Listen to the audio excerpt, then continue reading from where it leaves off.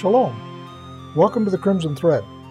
I'm John Behrens, pastor of Restoration Messianic Fellowship in the Boulder, Longmont area of northern Colorado. This teaching was recorded in a live midrashic setting. We've edited it for clarity, but you may notice some jumps where we've taken out inaudible comments and sidetracks. Enjoy the study. All right, so we are in Ephesians, and last time we got well started on chapter 1, and we finished up through verse 14, and we talked about predestination and free will and so forth. And the other thing we did, of course, is we linked Ephesians to the letter to the Ephesians in Revelation and to the parable of the sower in the book of Matthew. Now, before we continue on in Ephesians, and we'll start there in verse 15, I actually want to take a minute and go back to Revelation, and we're in Revelation 2, which is the letter to Ephesus.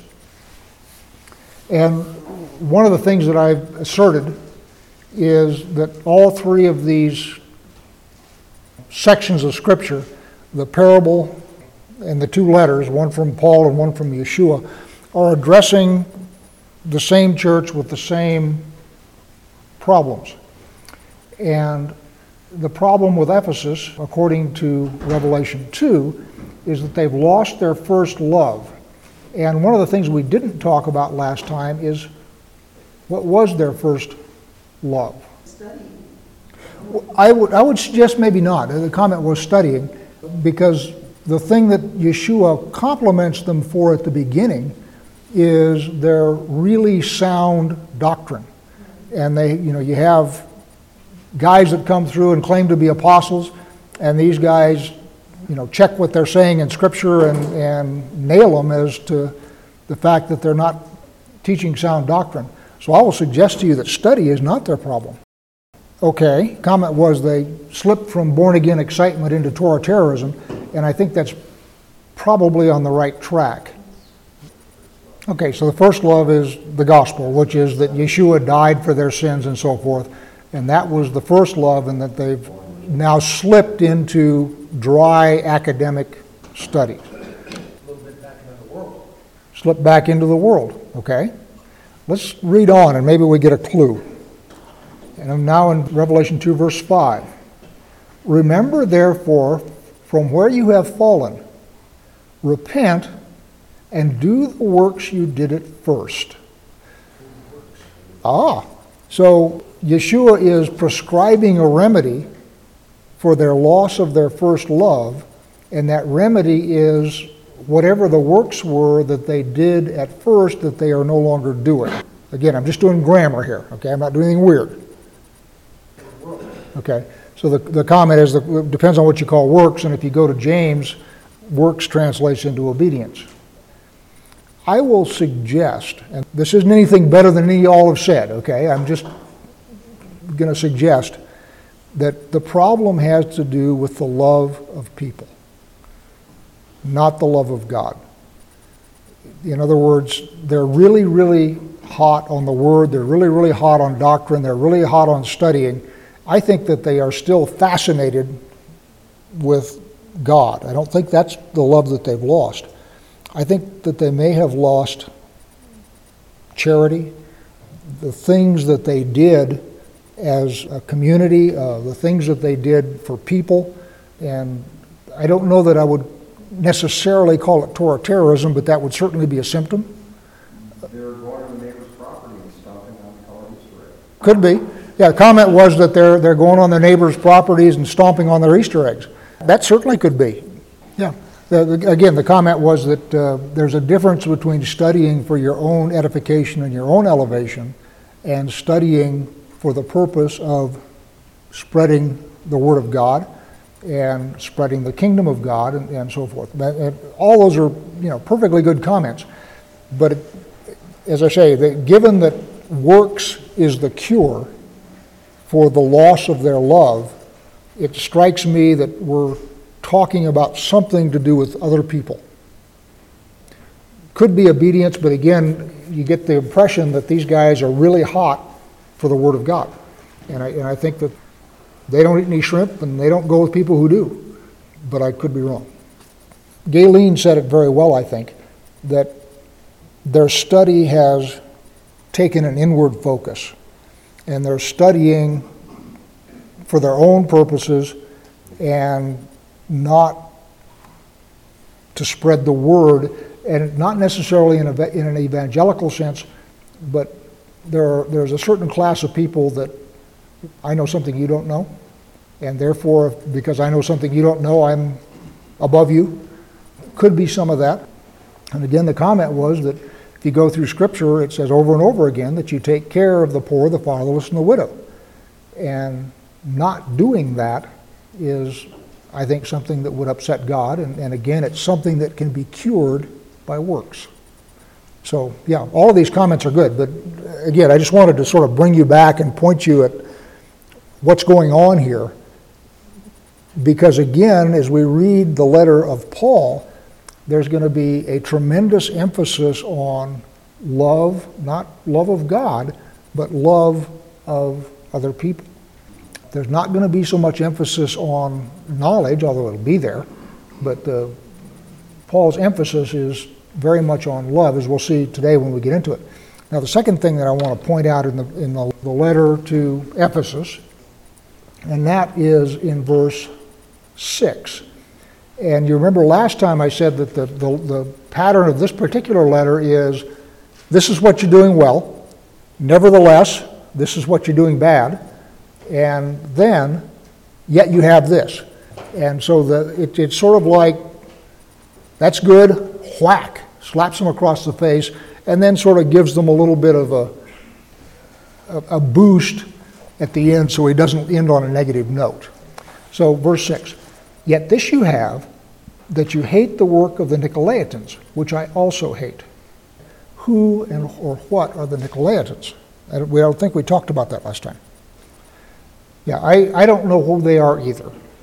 But the Greek word is Nicolaitan. There's another word that's very much like it. It's called Nicodemus. In fact, they are next door neighbors in Strong's. And both of them have to do with conquest or destruction. I thought that was Pergamum. No. Nicolaitans and Nicodemus is the guy in the gospel who came to Yeshua and was told that he had to be born again. So his name is Nicodemus. And then the Nicolaitans show up here, and then they show up in the church of Pergamum. But in Greek's Strong's, they are next door neighbors. Both of them start with the prefix Nico, and the prefix Nico means either to conquer or to destroy. And then the laity in a church, that term comes from the second half of Nicolaitans. So you have to rule over or to destroy the laity. Or the way it's in Strong's is to conquer or to destroy the people. Nicodemus means virtually the same thing. So democracy means rule by the people. So the Greek demos, I don't know what the Greek word is, but democracy, again, it means to rule over or conquer the people. Both words mean virtually the same thing.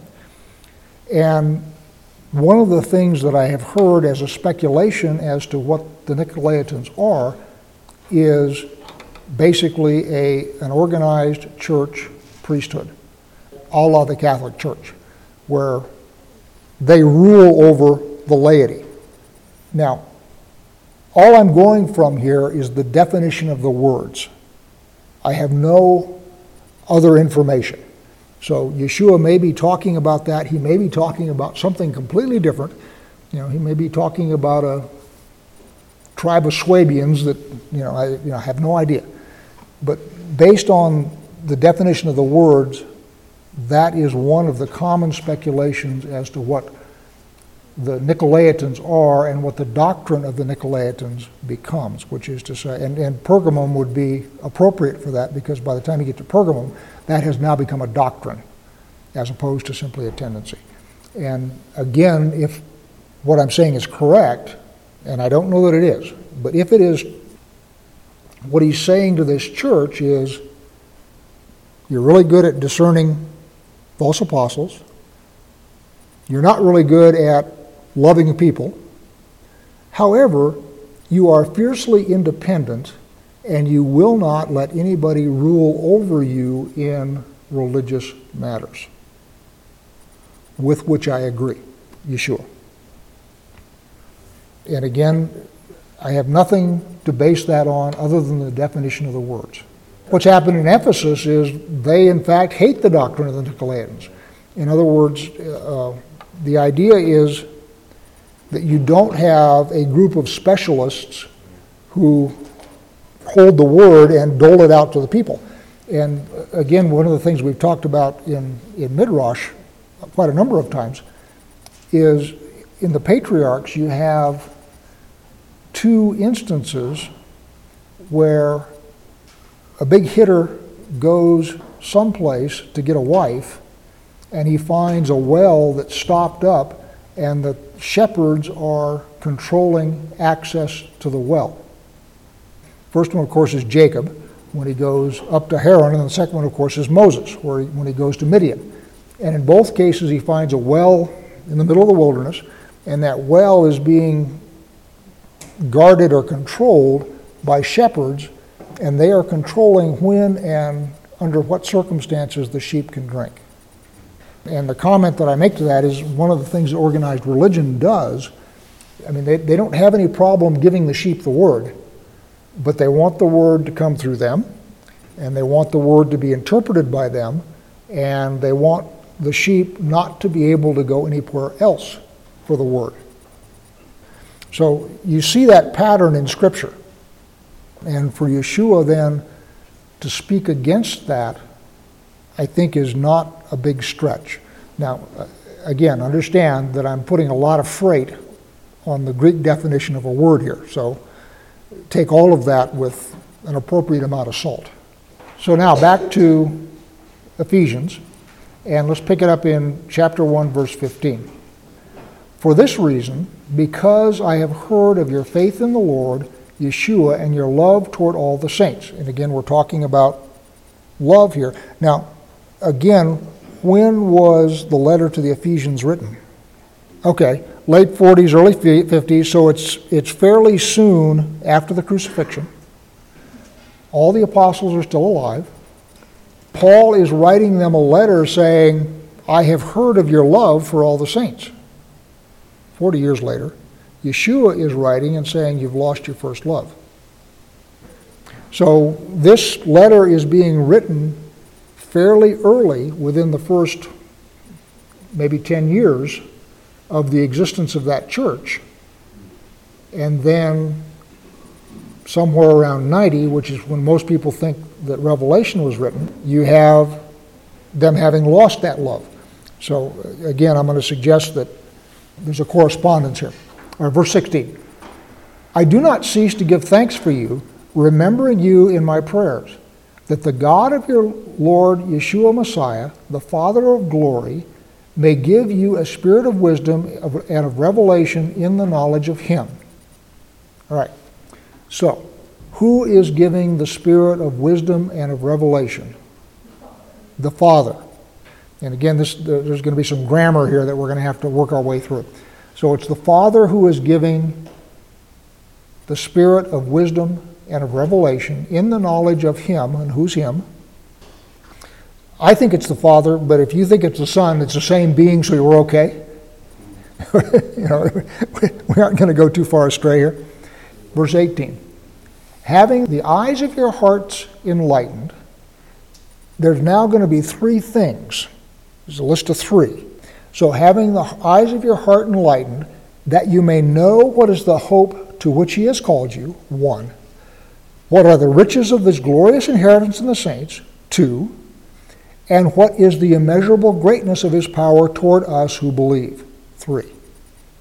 So, those are the three things that Paul is praying that the spirit of wisdom and revelation sent by God to the Ephesian church will give them.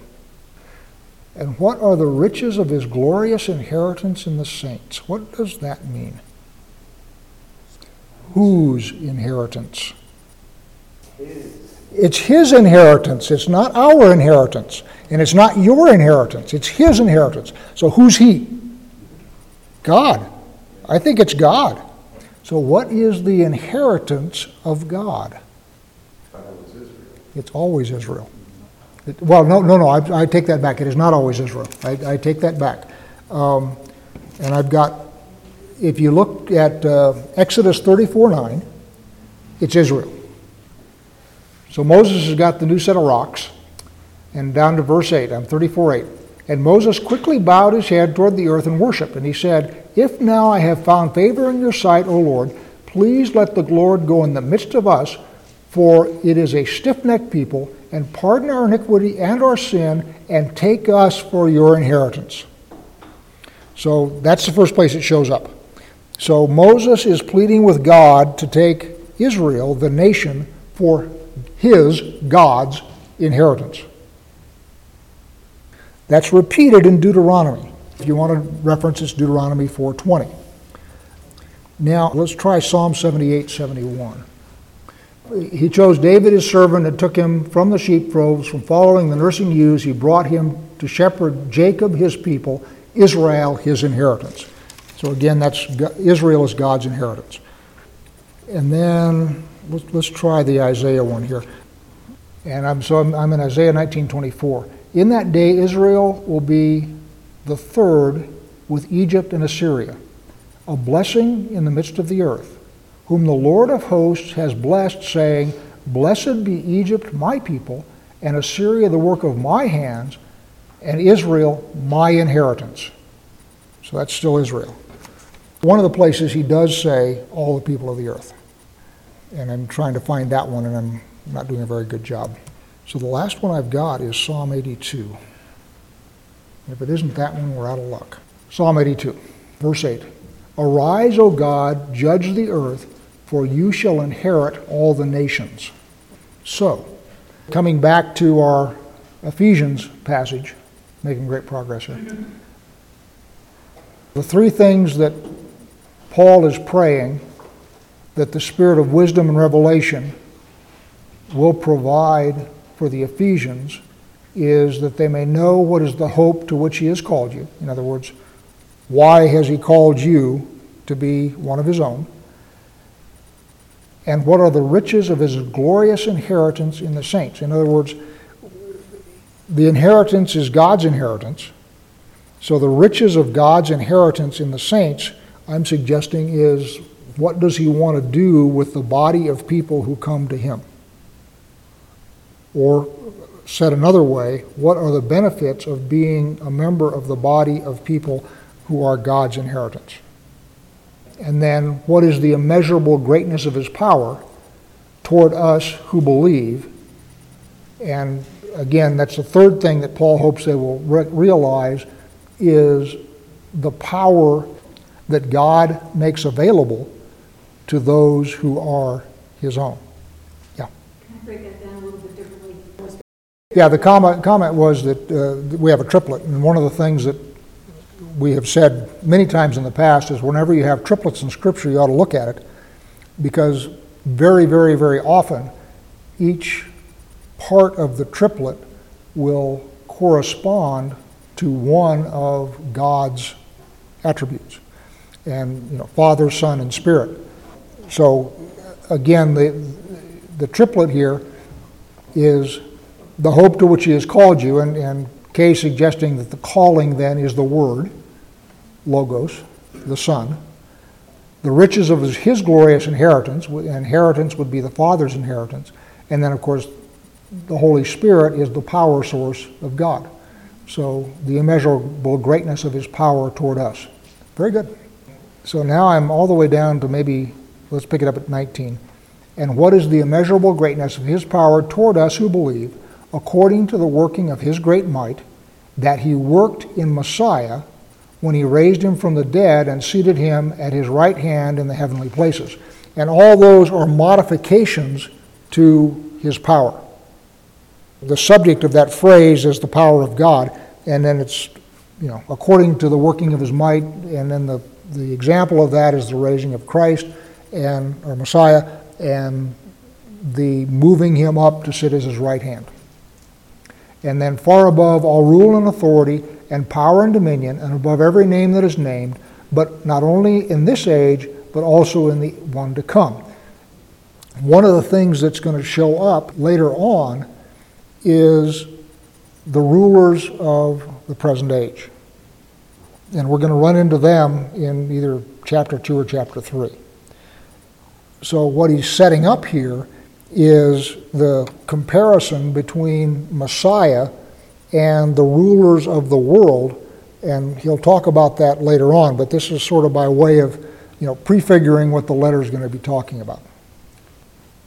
21, far above all rule and authority and power and dominion, and above every name that is named, not only in this age, but also in the one to come.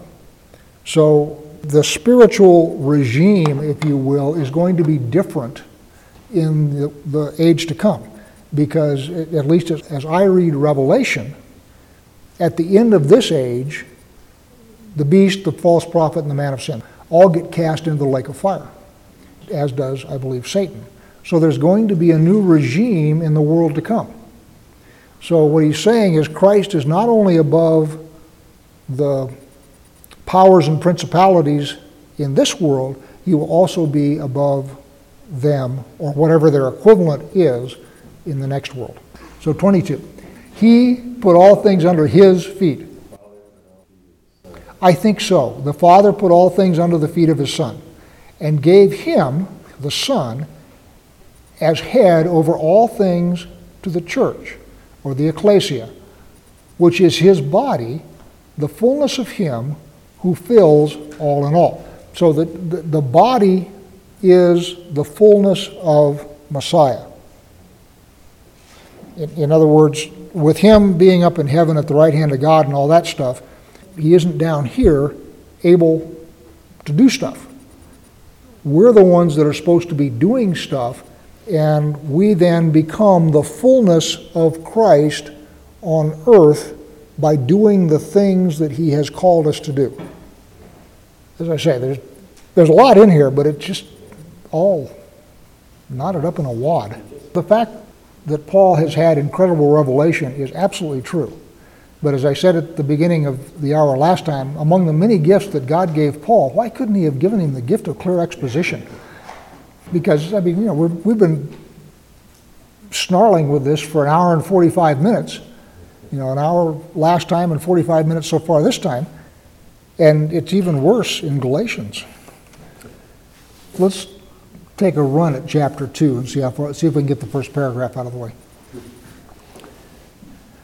And you who were dead in trespass and sins, in which you once walked, following the course of this world, following the prince of the power of the air, the spirit that is now at work in the sons of disobedience, among whom we all once lived in the passions of our flesh, carrying out the desires of the body and the mind, and were by nature children of wrath like the rest of mankind. That in mind is all one sentence. He's saying you, the Ephesians, were once dead, which is not alive to God, and you were dead in your trespasses and sin, and you were following the lead of the prince of the power of the air, that same spirit which is at work in the sons of disobedience. So you have you guys who have come to Messiah and are studying his word and doing your best and all that kind of stuff, but out there are still the sons of disobedience. And the sons of disobedience are following the prince of the power of the air as you once did yourselves. So among whom, the sons of disobedience, we all once lived in the passions of our flesh. In other words, we used to be one of them, We were living in the passions of our flesh, as are they, parenthetically, right? In the passions of our flesh, carrying out the desires of the body and the mind, and were by nature children of wrath, like the rest of mankind. So what he's saying is, you used to be children of wrath. You used to be ones who did whatever it is you wanted to do because you were following in the path of the prince of the power of the air. So he's now differentiating them from all the rest of the world, which they used to be part of. And, oh, by the way, parenthetically, all the stuff that you used to do, they're still doing. Verse 4. But God, being rich in mercy, because of the great love with which he loves us, even when we were dead in our trespasses, made us alive together with Messiah. By grace you have been saved, and raised us up with him and seated us with him in heavenly places in Messiah Yeshua, so that in the coming ages he might show the immeasurable riches of his grace in kindness toward us in Messiah Yeshua. That's another sentence. The first sentence is, you used to be dead in your trespasses of sin. You used to follow the prince of the power of the air, right? But God, being rich in his mercy, made you alive together with Messiah. And what does that mean? Made you alive together with Messiah. Raised you from the dead. Raised you from the dead, right? But I will suggest that it starts off, you were dead in the trespasses and sins. So if he made you alive together with Messiah, what he's got to be talking about there is resurrection. Not resurrection at the end of the age, but the resurrection that happens when you go through a mikvah. In other words, you have transitioned from the realm of death into the realm of life. Now, verse 6, raised us up with him and seated us with him in the heavenly places in Messiah Yeshua. Is anybody seated in the heavenly places of Messiah Yeshua? Not right now. I'm suggesting that this is a bestowal of rank, not a bestowal of a seat. In other words, he has seated you on the throne. Not that your physical butt's in the chair, but you are positionally, if you will, you are the king. So the king, even when he's walking through town, is the one who is seated on the throne. Okay, well, let's get to verse 7 and will you do your image. So that in the coming ages he might show the immeasurable riches of his grace in kindness toward us in Messiah Yeshua. That's a good explanation, and I'll try and repeat it so it gets on tape. What Galen says, and with which I agree, is as you see this sea of souls, you have, if you will, a tangible demonstration of the magnitude of his grace.